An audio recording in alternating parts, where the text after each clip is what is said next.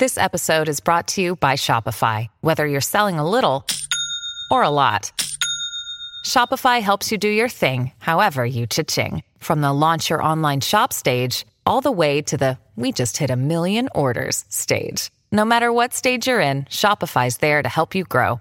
Sign up for a $1 per month trial period at shopify.com/special offer, all lowercase. That's shopify.com/special offer. Welcome to our session today. It's a pleasure to have you here talking about project management. I call this smart project management. Now, what exactly do I mean by smart? As you can see on the screen, smart just means specific, measurable, achievable, realistic, and time-framed. So your project management should fit those definitions. It should be something that is specific, measurable, achievable, realistic, and time-framed. Again, my name is Phil. I will be your friend, your host, your colleague, taking you through this very rapid journey of learning project management nuts and bolts. We're going to start off with the very basics, and then we'll go into initiating the project, planning, executing, monitoring, and controlling, and closing. And it should take us roughly 40 minutes to get done with all the content that I have. I started project management back in the early 2000s, over 20 years now. I've worked on all sorts of projects, IT projects, construction projects, aerospace projects, health projects, and along the way, I've gotten various certifications that you can see on the right there. I founded Praizion Media in the early 2000s to train and equip people in project management. Started off with Microsoft Project and then grew into PMP and other things. And Praizion has trained various firms across the world, organizations that you can see on the screen, such as the US Army, the FBI, NASA, and many more. We've got some upcoming classes, so if you're looking to learn more after this session, just go on down to these links you can see on the screen. Praizion.com is where you can get all of the courses. Now let's talk about project management in general. Project management has been around for a long time. It didn't start in the 1900s, like most people might think, oh, it's something new. No, it's not new. It's been around for a while. As you take a look on the screen, you can see that the Pyramids of Giza is classified as a project. It had a beginning and an end. It had a goal. And that's one of the earliest examples of projects. The Great Wall of China is another example.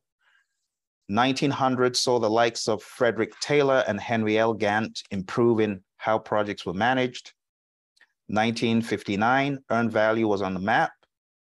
IPMA is an organization for project management that came on the scene in 1965, followed by PMI, who some of you might know, came on the scene in 1969. Then the first PMP exam in 1984. Prince 2, which is quite popular in the United Kingdom and Europe, came on the scene in 89. 1991, lean manufacturing took its roots. 1993, first Scrum project was run. 1995, Scrum was formalized. The year 2001, we had the Agile Manifesto.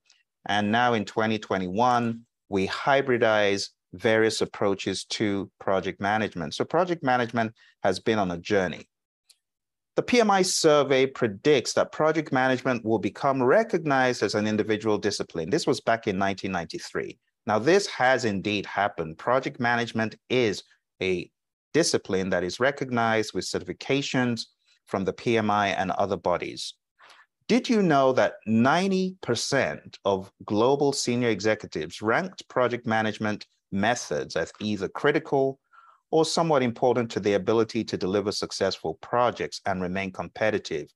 In fact, if you take a look at this survey further, you can see that those companies that have a method to managing projects, they do better, 10% better in many instances than those firms that don't use a methodology. So let's just examine a few. For example, organizations that use a methodology, 38% meet budget. Those that don't use a methodology, 31%. Now, these numbers look a little bit small, but when you blow it up into the billions of dollars that this goes into, it's a number that is worth taking a look at.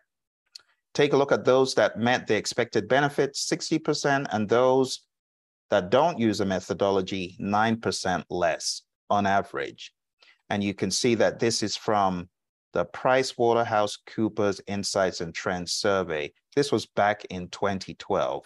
So those numbers have changed slightly, but for the most part, you see a lot of organizations use popular methodologies and they do better because of it. So let's have a few quick definitions on projects and project management. A project is a temporary endeavor that is undertaken to create a unique product, service, or result. Projects start and end, unlike operational work, which continues throughout the life of an organization. Now, what are some examples of projects? Let's talk about a few examples. Pyramids of Giza, the Olympic Games, the Great Wall of China, the Taj Mahal, publication of a children's book, the Panama Canal, development of commercial jet airplanes, polio vaccine, human beings landing on the moon, commercial software applications, portable GPS device design, and International Space Station put into orbit. But those are a little bit complex sounding, out there kind of projects. Another example of projects would be the simpler things. But let's first give a visual of a couple of these. Pyramids of Giza, it's a project. Had a beginning and an end. Now it's in a kind of, if you like, maintenance mode. What about the Great Wall of China? Great tourist attraction. It had a beginning, had an end. It's a project. Now go into our everyday life. Think about driving to work. What about making dinner? Hosting a family for a celebration, writing a book, purchasing a vehicle, choosing a college, mowing the lawn, deciding which certification to pursue, and so on and so forth. All of these are personal examples of projects because they have a beginning and an end. So I want you to actually see yourself as a project manager because you are a project manager. You're managing projects. Come in here. I was a project. Has a beginning, has an end. We're going to get done, like I said, in about 40 minutes. So look at the world around you and see projects. Has a start, has an end. Now, like I said, the PMI came on the scene in the 1969 timeframe. 5 of these individuals decided to form the Project Management Institute. It has grown in leaps and bounds. Lots of certifications have been authorized by the PMI, such as the PMP, the CAPM, the PGMP, the PMI ACP, and many more. And the PMI has been key in standardizing project management for many firms, many businesses, and PMI's footprint is mammoth. Now, back in 1984, there were just 40 people certified as PMPs. But fast forward to 2022, at the time we are talking right now, if I was to plot this, we would be showing 1.25 plus million. Think about that. From 40 people in 1984 to over 1.25 million. This makes a case for project management as a profession. Project management could be said is the application of knowledge, skills, tools, and techniques to project activities to produce a specific deliverable. This was the definition some years ago. But in 2022, the definition for project management has become a lot more robust. The definition for project management needs to include the concept of leading, because it's leadership. It's leading a team of people to a desired outcome, goals through servant leadership. It's also leading a team to incremental success because today projects evolve in many instances incrementally. And it's done through excellent communication, great interpersonal skills. It's also about making proactive changes and applying skills and tools and techniques. So when you are thinking about project management in 2022, you got to think about leadership, you got to think about applying skills, you got to think about proactive changes, and then you also need to think about reporting at the right level on key risks, issues, and decisions. And most importantly, a successful project is one that delivers incremental value using hybrid approaches, using hybrid methods, and just maximizing the best of both worlds. Now, you might say, Phil, what do you mean by hybrid? So let's talk about a model that I think I've got a little idea that you might know what this model is. So I'm going to give you a very quick poll, and I want you to look at this. It says, what is this image known as? Have you ever seen this before? Well, let's find out by launching a poll. I want you to guess what this image is known as. So let's launch a poll. If you need to move it to the left or right, please do that. And welcome to those who joined us recently. What do you think this is? Take a quick guess.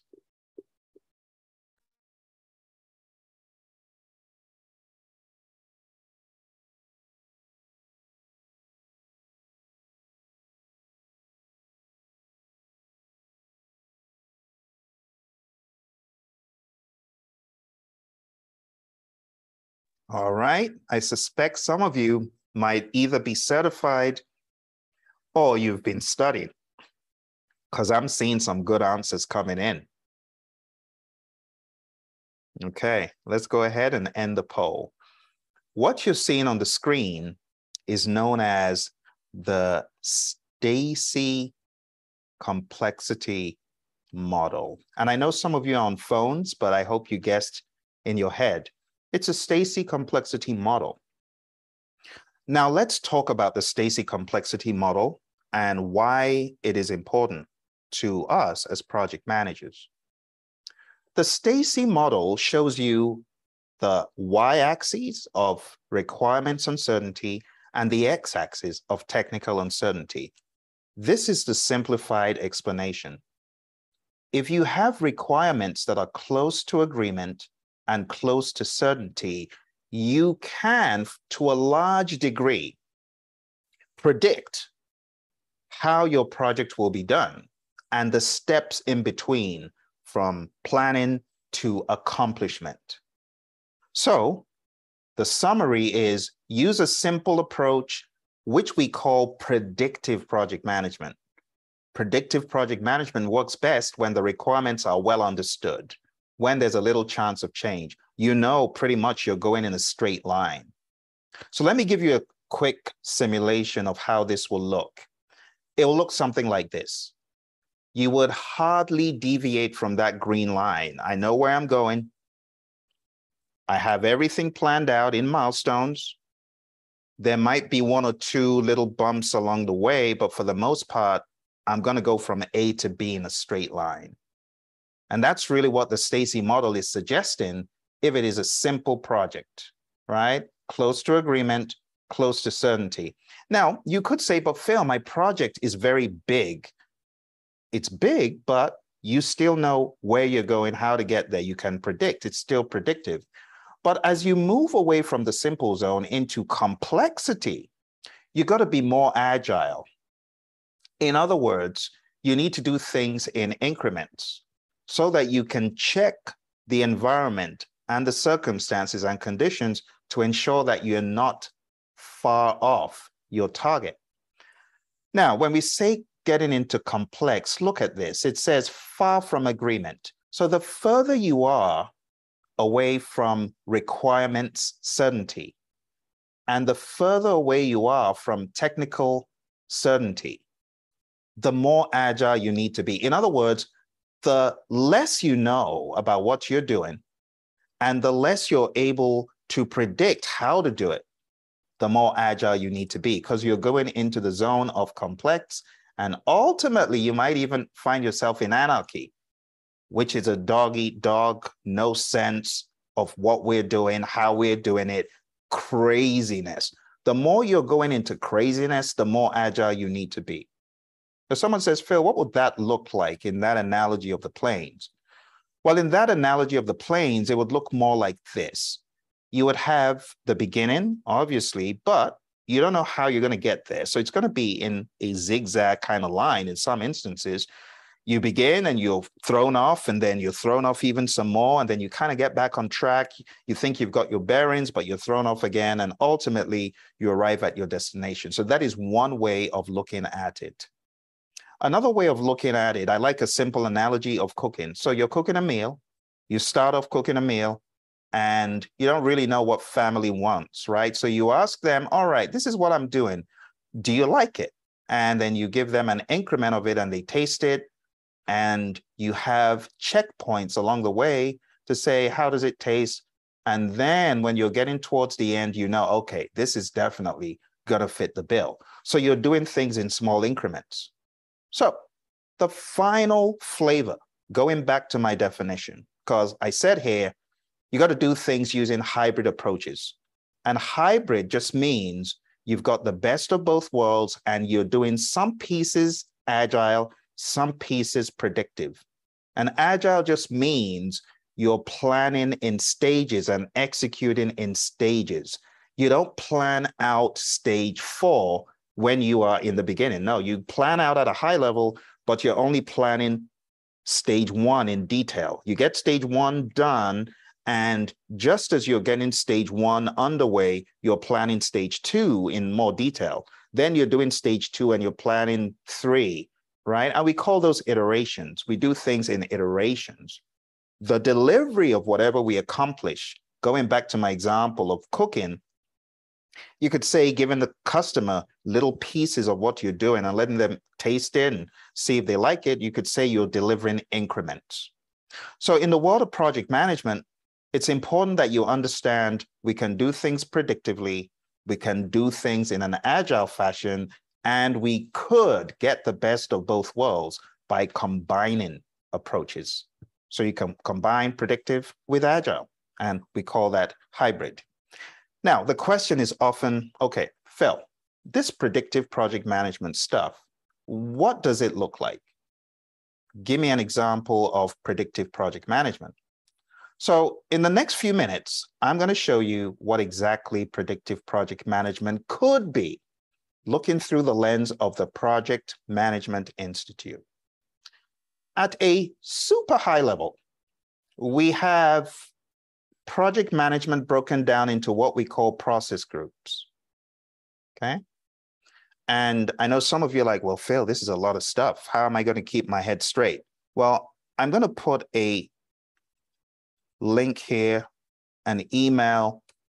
If you want these slides, I want you to email that address to receive the slides from this presentation, okay? So just send an email, because I know it's a lot of content and you're wondering, how do I get my bearings straight? All right, so for those of you who attended, just those who attended, you'll get these slides. All right, so the very first group of processes is initiating. And initiating just means authorization for the project from management or whoever. Then we've got to plan the project, plan it out in steps. Then we've got to execute the project. We've got to carry out the plan. Then we should be monitoring and controlling the project, checking to make sure we are on course. And ultimately, we're going to close the project.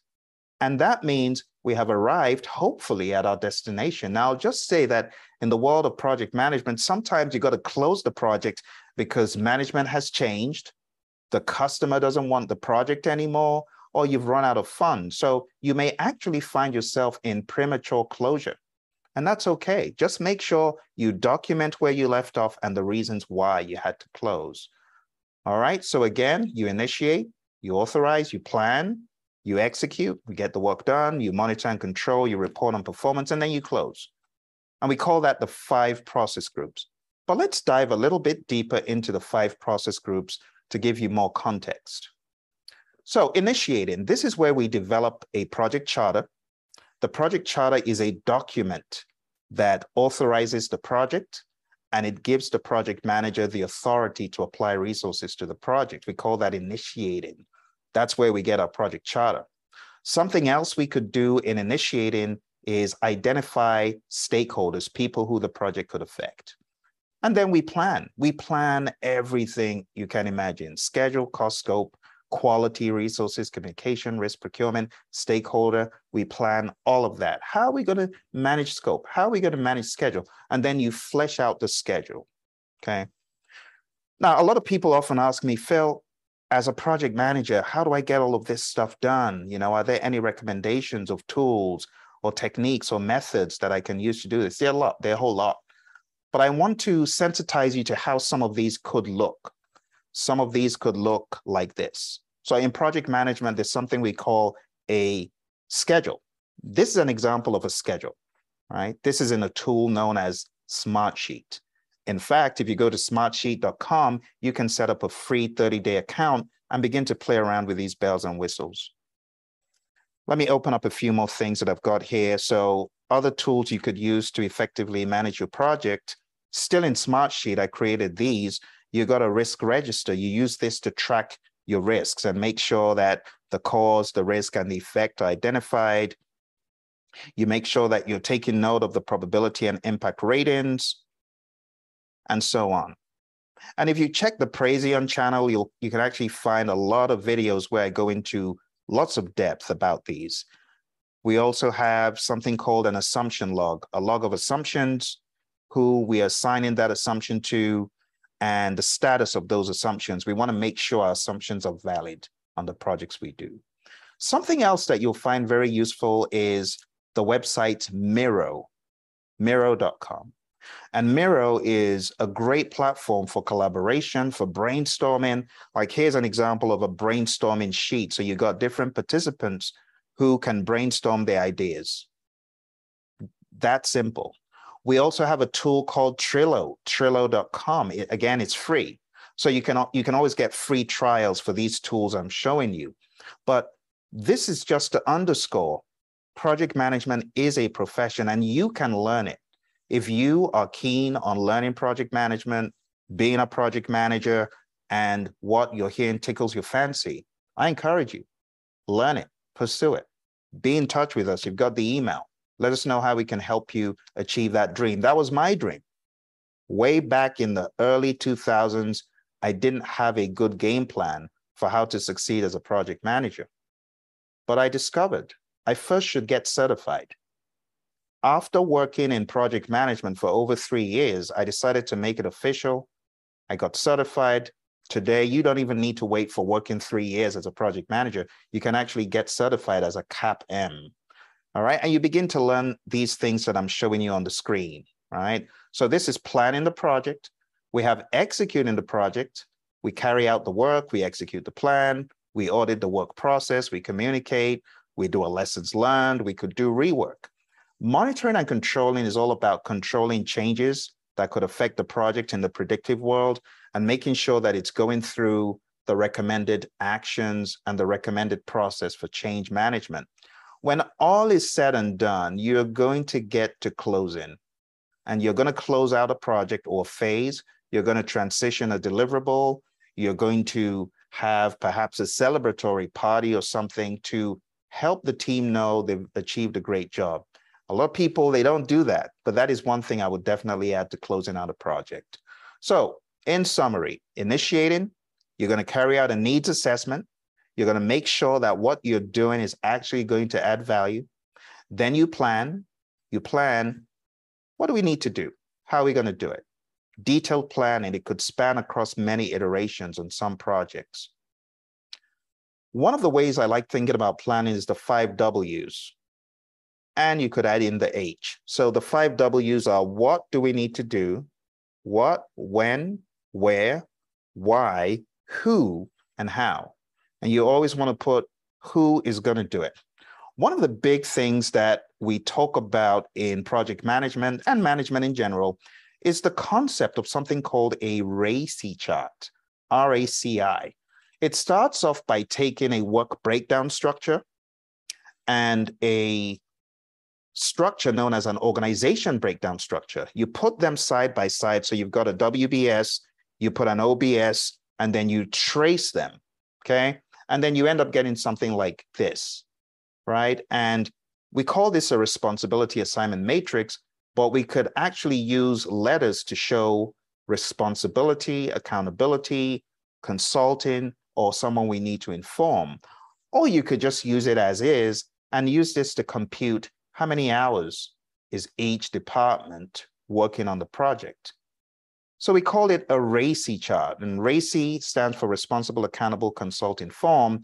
But if you're not using the RACI and you're using things like this, you refer to it as a RAM, Responsibility Assignment Matrix. A really cool thing to use when your team is confused about who is doing what. Great for the traditional world of project management or predictive. We don't use that in the world of Agile. but we use it a lot in the world of predictive. All right, so when you're executing, it's important that people know, okay, what am I doing? Who's responsible for what? Executing is all about leadership in my mind. Leadership is at the heart of project management. You want to keep things organized, but don't forget people. Monitoring and controlling is checking and acting as needed. And like I said, closing is closing out each phase of the project, ensuring that the project is well closed and everything you did is documented. All right. So to put some further clarity to this, let's take a look at this roadmap. So for predictive project management, you could see this as a map of sorts. Again, ask for the slides and you get all the detail. So we initiate the project. We have a project charter. We identify stakeholders who the project could affect. We know we need to collaborate with these folks, so we could have a stakeholder register we create. Then we plan. Like I told you, there's so many things we plan: scope, schedule, cost, quality, a whole lot of stuff. And we plan scope, schedule, quality, resources, communications, risk, procurement. What are we going to buy? Who are we going to buy it from? And stakeholder, right? We do all of this planning, really thorough planning on many projects. And then we get into executing, and then we get into monitoring and controlling, and then closing. But let's take a step back and talk about these last steps. So we've talked about initiating, talked about planning. Let's talk about executing. What does executing look like? Executing, as you can see on the screen, is more about the directing and the management of the work, making sure that the work is being done. We also have the knowledge management aspect, making sure we're gleaning lessons learned, executing things pertaining to quality, resources, the team, managing communications, implementing risk responses, conducting procurements, which is where we actually select sellers, where we actually seal the deal, where we are contracting work out to people. And then we manage stakeholder engagement. So that's executing in a nutshell. The next thing you should think about is monitoring and controlling. We manage changes. We report on the project. We control the scope to prevent scope creep. We control the schedule and cost and quality to make sure they're all on track. We control the physical resources to make sure they're being used. We monitor communications and risk to make sure that we've got those down. And control procurements just means we're checking the seller or the vendor to make sure they're adhering to the contract. And then we monitor our stakeholders' engagement. The final thing that happens is we close out the project or the phase. We compile lessons learned. We make sure that we prepare a final report and release resources. So going to the next slide here, this is from Monday.com. They have a good breakdown of predictive pros and cons. So predictive, as you can see on the screen here, it works well when you have the requirements clear from the get-go. This is where if you don't have the requirements clean and clear, you're dabbling in between iterative, incremental, and you're still trying to call it predictive. It's not a good place to be. Project risk is anticipated from the beginning, right from the charter stage. It's best if the critical resource has limited availability, because you're throwing in more and more and more resources, and you could find yourself wasting. So it's good to understand the critical resources. Keep your eye on them, don't waste them, manage them, right? It will avoid waste. Roles and responsibilities are defined early, reducing the risk of misunderstandings. So these are the pros of predictive. But the cons of predictive: time and money has to be committed early. You don't want to start until, oh, I need some commitment. Whereas in the world of Agile, we could start with $5. What can we do with $5? Agile asks the question, what can we do with the money we have? Predictive asks the question, do we have all the money we have, or we need, rather? So time and money has to be committed. Agreed changes in scope can be slow to implement. You know, like a dinosaur, when you got a change request, getting that change request through the red tape is hard. Accidental scope creep adds effort and cost, decreasing project value, so controls must be effective. And that's why we spend a lot of time, inordinate amount of time doing planning up front. It's one of the cons. Project value can only be realized at the end of the life cycle because we only deliver at the end. So those are some of the pros and cons. Predictive is not bad, but it has its place. Now let's jump into the world of Agile and talk about Agile. We call this adaptive project management.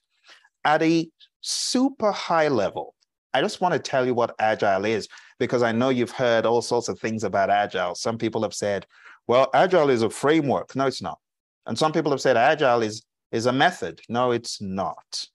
They are Agile methodologies, but first and foremost, Agile is a mindset. Okay, it's a mindset. So if anyone asks you what you gained from today's session, you want to tell them Agile is a mindset. That's what it is. It's a state of mind of nimbleness, the ability to pivot. I like a quote from Mike Tyson. He said, everyone has a plan until they're punched in the mouth. What happens when you're punched in the mouth? You got to use a plan B. Now, you need to be agile to have a plan right there on your feet. That's what agility is about. So it's a mindset. It's a mindset to pivot. If things aren't going well, you can pivot. If things are going good, you persevere. And that's the agile mindset. So it's not the strongest of the species that survives, nor the most intelligent, but the one most adaptable to change. Let's talk about two species here. Let's talk about the one called Netflix, and let's talk about the one called Blockbuster. Blockbuster was a big kahuna, the big dinosaur. They've been around and they were really hitting the game until technology changed. Netflix could sense there was going to be a shift. So they started investing in a few things, but they needed assistance.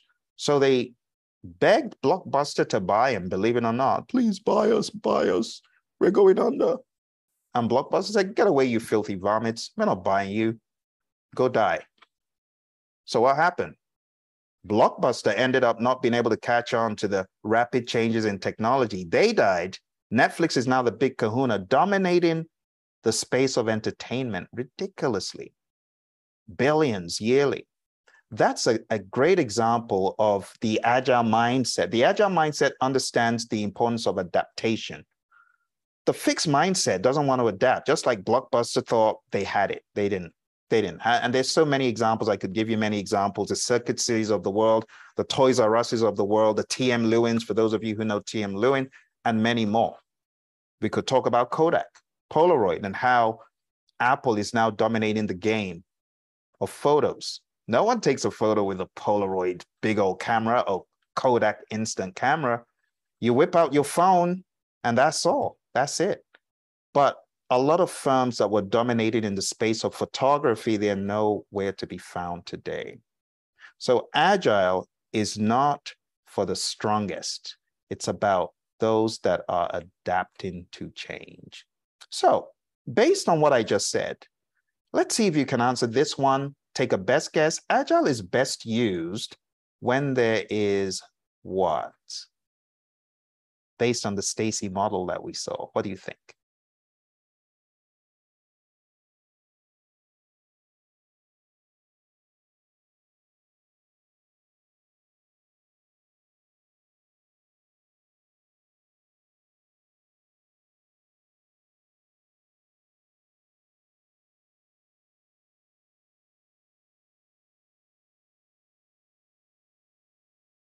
All right. Thank you for the votes. All right, let's go ahead and end the poll. So the answer, as many of you guessed right, is indeed C. Experimentation and discovery are needed for the solution. Brilliant, brilliant job. All right. Let's talk a little bit more about Agile. Now, in the very beginning, I didn't tell you that my buddy, Roy, will be making a virtual appearance. So this is where I ask Virtual Roy to talk just a little bit to all of us about the concept of agile and how agile is not just used for IT, because there is a misconception that it is. So let's listen to what Roy has to say about this. All right, let's jump in and let's talk a lot about Agile. So first thing I want you to understand is that Agile is not just for IT. It came from software. Obviously, absolutely, that's the history of Agile. That's where it came from. But if you even look beyond where the term Agile really got started, and actually a lot of these concepts come from manufacturing. So it's gone through many different iterations, and Agile got a major hold of the software community because the technology had caught up and it was easier to do things in iterations, stuff like that. But now we're using it pretty much everywhere. I do a lot of work. Marketing companies are doing it. If you're building physical products, like Phil and I have worked for organizations that build or work together on some organizations that have built physical products like safety equipment, things like that. I've done work for a company that builds elevators, and pharmaceutical companies, as I mentioned, construction, big in the research and development space. I've heard some people say, well, you can't do Agile and R&D, you've got to do waterfall. No. Actually, we'd prefer the other, because Agile is all about experimentation. It works great in R&D. I would suggest it's probably even better than waterfall in that case. Again, not saying waterfall is bad, simply that I would suggest that in that kind of a space, Agile is built for experimentation and learning. Now, some of the core concepts some concepts that I want you to understand as well is that there are practices, just like there are practices in predictive that are valuable for Agile, there are also some practices in Agile that are really good for your predictive approaches. So you can kind of blend some of these and get some value. I have lots of organizations that are doing waterfall projects, and we teach them some Agile concepts that they bring into their Agile projects, and it improves them. So let's make sure that we understand Agile is not, you don't have to be pure Agile, you don't have to be pure waterfall. You can kind of combine these things. One of the things that we really want you to take to internalize is the concept of process improvement. It's continuous improvement. The actual term is Kaizen, Kaizen. What this is a philosophy of always looking to get better, always trying to find a way of improving your process, improving yourself, improving your team and your relationships with your team members, improving your organization. So it's always looking to improve. So we could potentially take that and make use of that in our waterfall projects as well. Another concept that you want to get is the concept of eliminating waste. Often, not always, but often in traditional environments, you're really not focused on improving, you're focused on delivering. You're not focused on eliminating the waste that you have in your process. Again, you're primarily focused on meet that date. Well, if you think about it, if you're able to clean up your processes, eliminate waste, there were things that are just not necessary, but we've been doing them forever just because we've been doing them forever. If you look at those things and find ways of making things leaner, getting rid of the garbage that you don't need anymore, then you are going to be able to deliver more successfully. You're going to be able to meet those project deliveries. So it's not just about delivering, it's also making an investment in the process that enables you to deliver. And again, that's something that you can make use of regardless of what process you're following. It's more of a cultural behavioral thing than anything else. So Roy has a point. It's more of a cultural behavioral thing than anything else. And that takes us into our next slide that we're going to be looking at here. And in the next slide here, you can see we have this set of project success variables. My question to you is, which of these do you think is most important? Which ones do you think are most important? You got schedule or time, you got budget, you got delivering all planned scope, you got meeting customer needs, meeting quality requirements, and team satisfaction. If I was to give you this question, which of the following is most important on all projects? I'm curious to know which of these would you select. So let me go ahead and relaunch the poll. I want you to choose one. What do you think?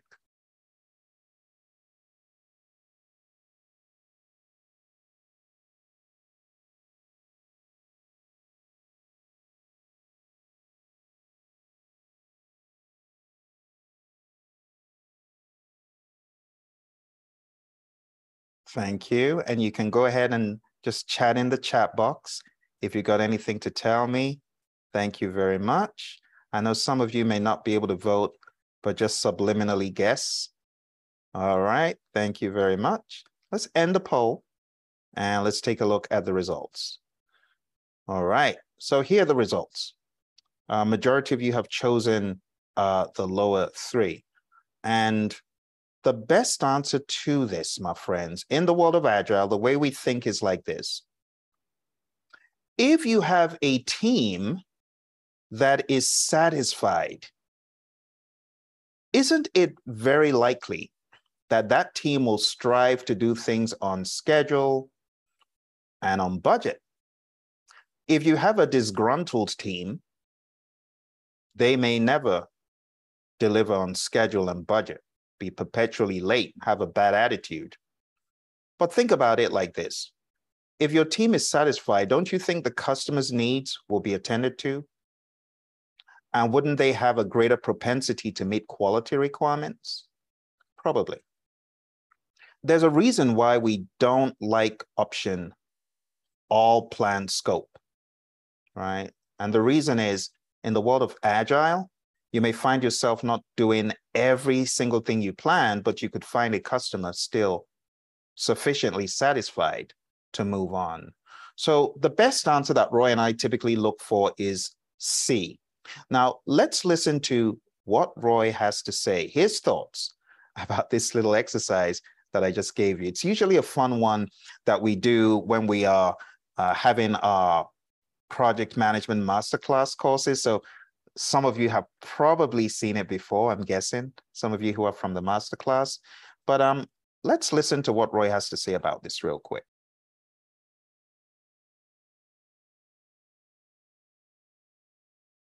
This is called Project Success Ladders. And the idea with this is to help you understand what's important to you as an organization. We know how it works when you're working on a project. We would like all of these things to be really important. Delivering on time, delivering budget, meeting customer needs. All these things are actually obviously very, very important to us. But when you start getting into challenges, you start getting to the end of a project, something usually gets sacrificed. So this kind of forces the conversation of what you're willing to sacrifice. Now, we all know how we typically measure project success in a traditional approach. It's usually deliver on time, deliver on budget, deliver all planned scope. But as we mentioned earlier, this does not include meeting customer needs. Where is the customer in this? Where is quality in this? And where's your team? Burning out your team, and your team is going to be very unhappy. So we tend to focus more in the adaptive processes, and Agile specifically, we tend to focus more on the bottom three and less on the top three. They're still important, so we don't ignore them. They're still very important. But we tend to subordinate those, and we focus more on meeting customer needs, meeting quality requirements, and team satisfaction. Now, team satisfaction is always an interesting one to talk about, because you know how it works. Most often we tend to ignore the team. When push comes to shove, we'll burn our team, right? That's the first thing that typically happens.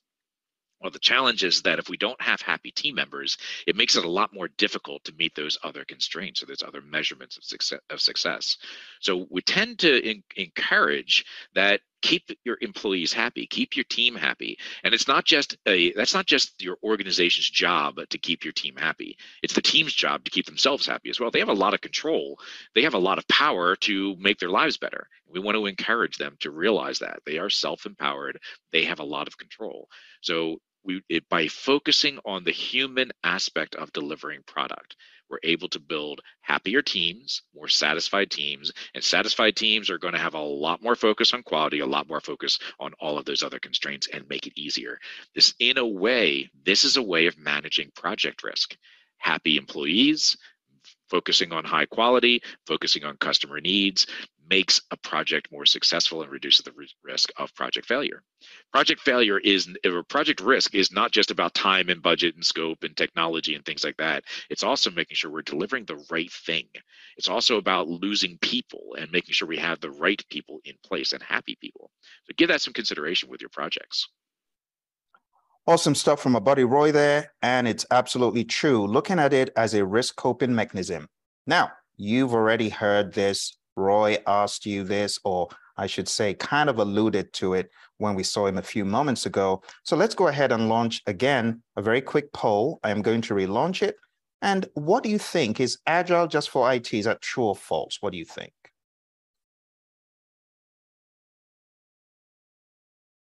Thank you very much. Let's go ahead and end and share the poll. So in 2022, we, for the most part, know this a lot better, that Agile is not just for IT. Agile could be used in a smattering of industries. But let's talk a little bit more about Agile. The Agile Manifesto is the backbone, if you will, of the right mindset that we need to have for Agile. It was written in 2001, and it stood the test of time. And it just reads, we're uncovering better ways of developing product by doing it and helping others do it. Through this work, we have come to value individuals and interactions over processes and tools. Did you catch the word value? It didn't say through this work, we have come to choose individuals and interactions. No, it didn't say that. It said you value people and how they interact more. You've come to value having a working product over comprehensive documentation, because you could have all the documentation, but no working product, and that's no good. That's no value. Customer collaboration should be valued over contract negotiation, and responding to change should be valued over following a plan. Just like I said, Mike Tyson's famous quote there, right? Everyone has a plan until they're punched in the face. The Agile Manifesto values, there are 4 of them, are awesome. And then it builds on that understanding with 12 principles. There is one principle I want you to catch. If nothing else, catch this one principle, because this is the embodiment of the Agile mindset. Principle number 1. Our highest priority is to satisfy the customer through early and continuous delivery of valuable product. So I want you to have that analogy I showed you some moments ago in your head as you're leaving, that when you're working on a project, you always want to ask the question, am I delivering value? And then you want to get your stakeholders to get some value at these increments. Don't let them have to wait till the end if you can help it. I know some projects you can't help it, right? But I ask, is there a way you can add value even if they didn't get the big old chicken at the end, but maybe you could just give them some tiny little value, whatever that is? And it's what we should all be thinking about as project managers who want to embody the idea of hybridization, because that's the way forward. That's where the world is going, hybridization. So to wrap this up, my friends, the Agile Manifesto has got 12 principles, but I want you to really focus on your highest priority, satisfy the customer. There are 11 others, and you can find me talking about these on the web. I won't go into all of them, but I also want to leave you with one more. The final one I want to leave you with is this. When it comes to working on projects, build projects around motivated individuals. Give them that environment and support they need, and trust them to get the job done. No draconian rule. Just give the team enough power, trust them. You hired an adult, right? You hired adults. Trust them to get the job done. Leave the steering wheel. Trust that someone's going to be able to do it. And that needs to be the mindset. Okay. Quick test. Were you listening to what your buddy Phil said? Very easy, easy peasy, lemon squeezy. Let's do this one. And we'll just have like 2 minutes left, and then I'll take questions from you. What do you think? Highest priority. Thank you. And you can always click on the poll and move it to the left or right. Sorry if it's blocking you. All right, let's go ahead and end the poll. Great effort, great effort. Thank you very much. So our highest priority is to satisfy the customer, right? Through early and continuous delivery of valuable product. Okay, Roy and I kind of wordsmithed that because it said valuable software, but we know that Agile is used everywhere today. In this survey from PMI, it showed that a full 71% of organizations report using Agile approaches for their projects, sometimes, often, or always. One of the frustrations that people have is, but Phil, I don't understand how it will look Now you show me the 5 process groups. Show me how Agile will look when I practice it. So let me show you what I call the Agile process flow. So it starts off with a vision for whatever you want. Maybe you got a vision for software application that can help you. Starts off with a vision, and then we create an Agile project charter that encapsulates that vision and helps people understand the vision. Then we have a roadmap, a product roadmap, which shows how this is going to roll out in releases, for example. And then we get into the nitty-gritty of the releases, and then we get into a team charter so that as the team is coming on board, they have an understanding of the ground rules, good behaviors, not so good behaviors we don't want to go into, do's and don'ts for the team. It's important we have that understanding, talking about respect and how we are going to work together and the cadence and things like that. And then we talk about backlog preparation. At this stage, this is where we talk about how the backlog is put together. This could actually come a lot earlier, or it could come at any point, but the backlog of all the things the customer wants is going to be framed. And then we're going to go into planning each sprint. Now, when we say sprint, we really mean iteration. So each time box is going to be planned. What are we going to get done in this time box? Wow, we got a box of 2 weeks. What are we going to put in the box? What are we going to get done? Then the next thing that happens is a daily scrum, which is like a daily stand-up meeting. Don't have to stand up, but that's what people know it as. And this is where we ask the questions. What have we done since our last meeting to propel us towards a sprint goal? What are we going to do between now and the next meeting to propel us towards a sprint goal? And are there any impediments? And there are other ways you can do this, such as walk the board, but we won't talk about that today. Next thing you could think about is backlog refinement, where the backlog is refined, making sure that we're prioritizing as we're going along, taking things out, putting things in, breaking things down. And then you're ultimately going to get to a potentially shippable increment for that iteration. You're going to have achieved one chunk of functionality that meets the definition of done, and that we can actually deliver or show to our client. So we get to a point where we do a sprint review where we show off what we've done, but it's not just a demo. This is where we could also glean some new requests, and we call them user stories. Again, check the Praizion channel and you get a lot more of these definitions. Then the team retrospects. They have a retrospective. They ask what went well, what didn't go so well, what could we do better? What could we do better right now? And then the question is asked, is all the value delivered? If no, then you go back and do more sprint planning, go to the next sprint, do things in iterations. If the answer is yes, well, go to the final closeout, do a final release, close it out. And all of this that we see from 7 to 12, it happens within the confines of the sprint. Now, what are the pros of Agile? It's great for projects when initially only high-level requirements are known. Stakeholder engagement is frequent when you have mature stakeholders who trust the team. Learning occurs all throughout, through retrospectives, and benefits are realized throughout project delivery. Now, what are the cons? Someone says, are there any cons? Well, budget or time constraints may mean that not all project deliverables are met, and that's okay. It's one of the things that happens in Agile. It allows people an off-ramp to say, okay, that's enough. If the project team and business aren't co-located, the required collaboration could be hard, but I've shown you a few tools like Miro and others, Trello. We have Jira, many more tools that you could use. It's not about the tools, it's about the mindset.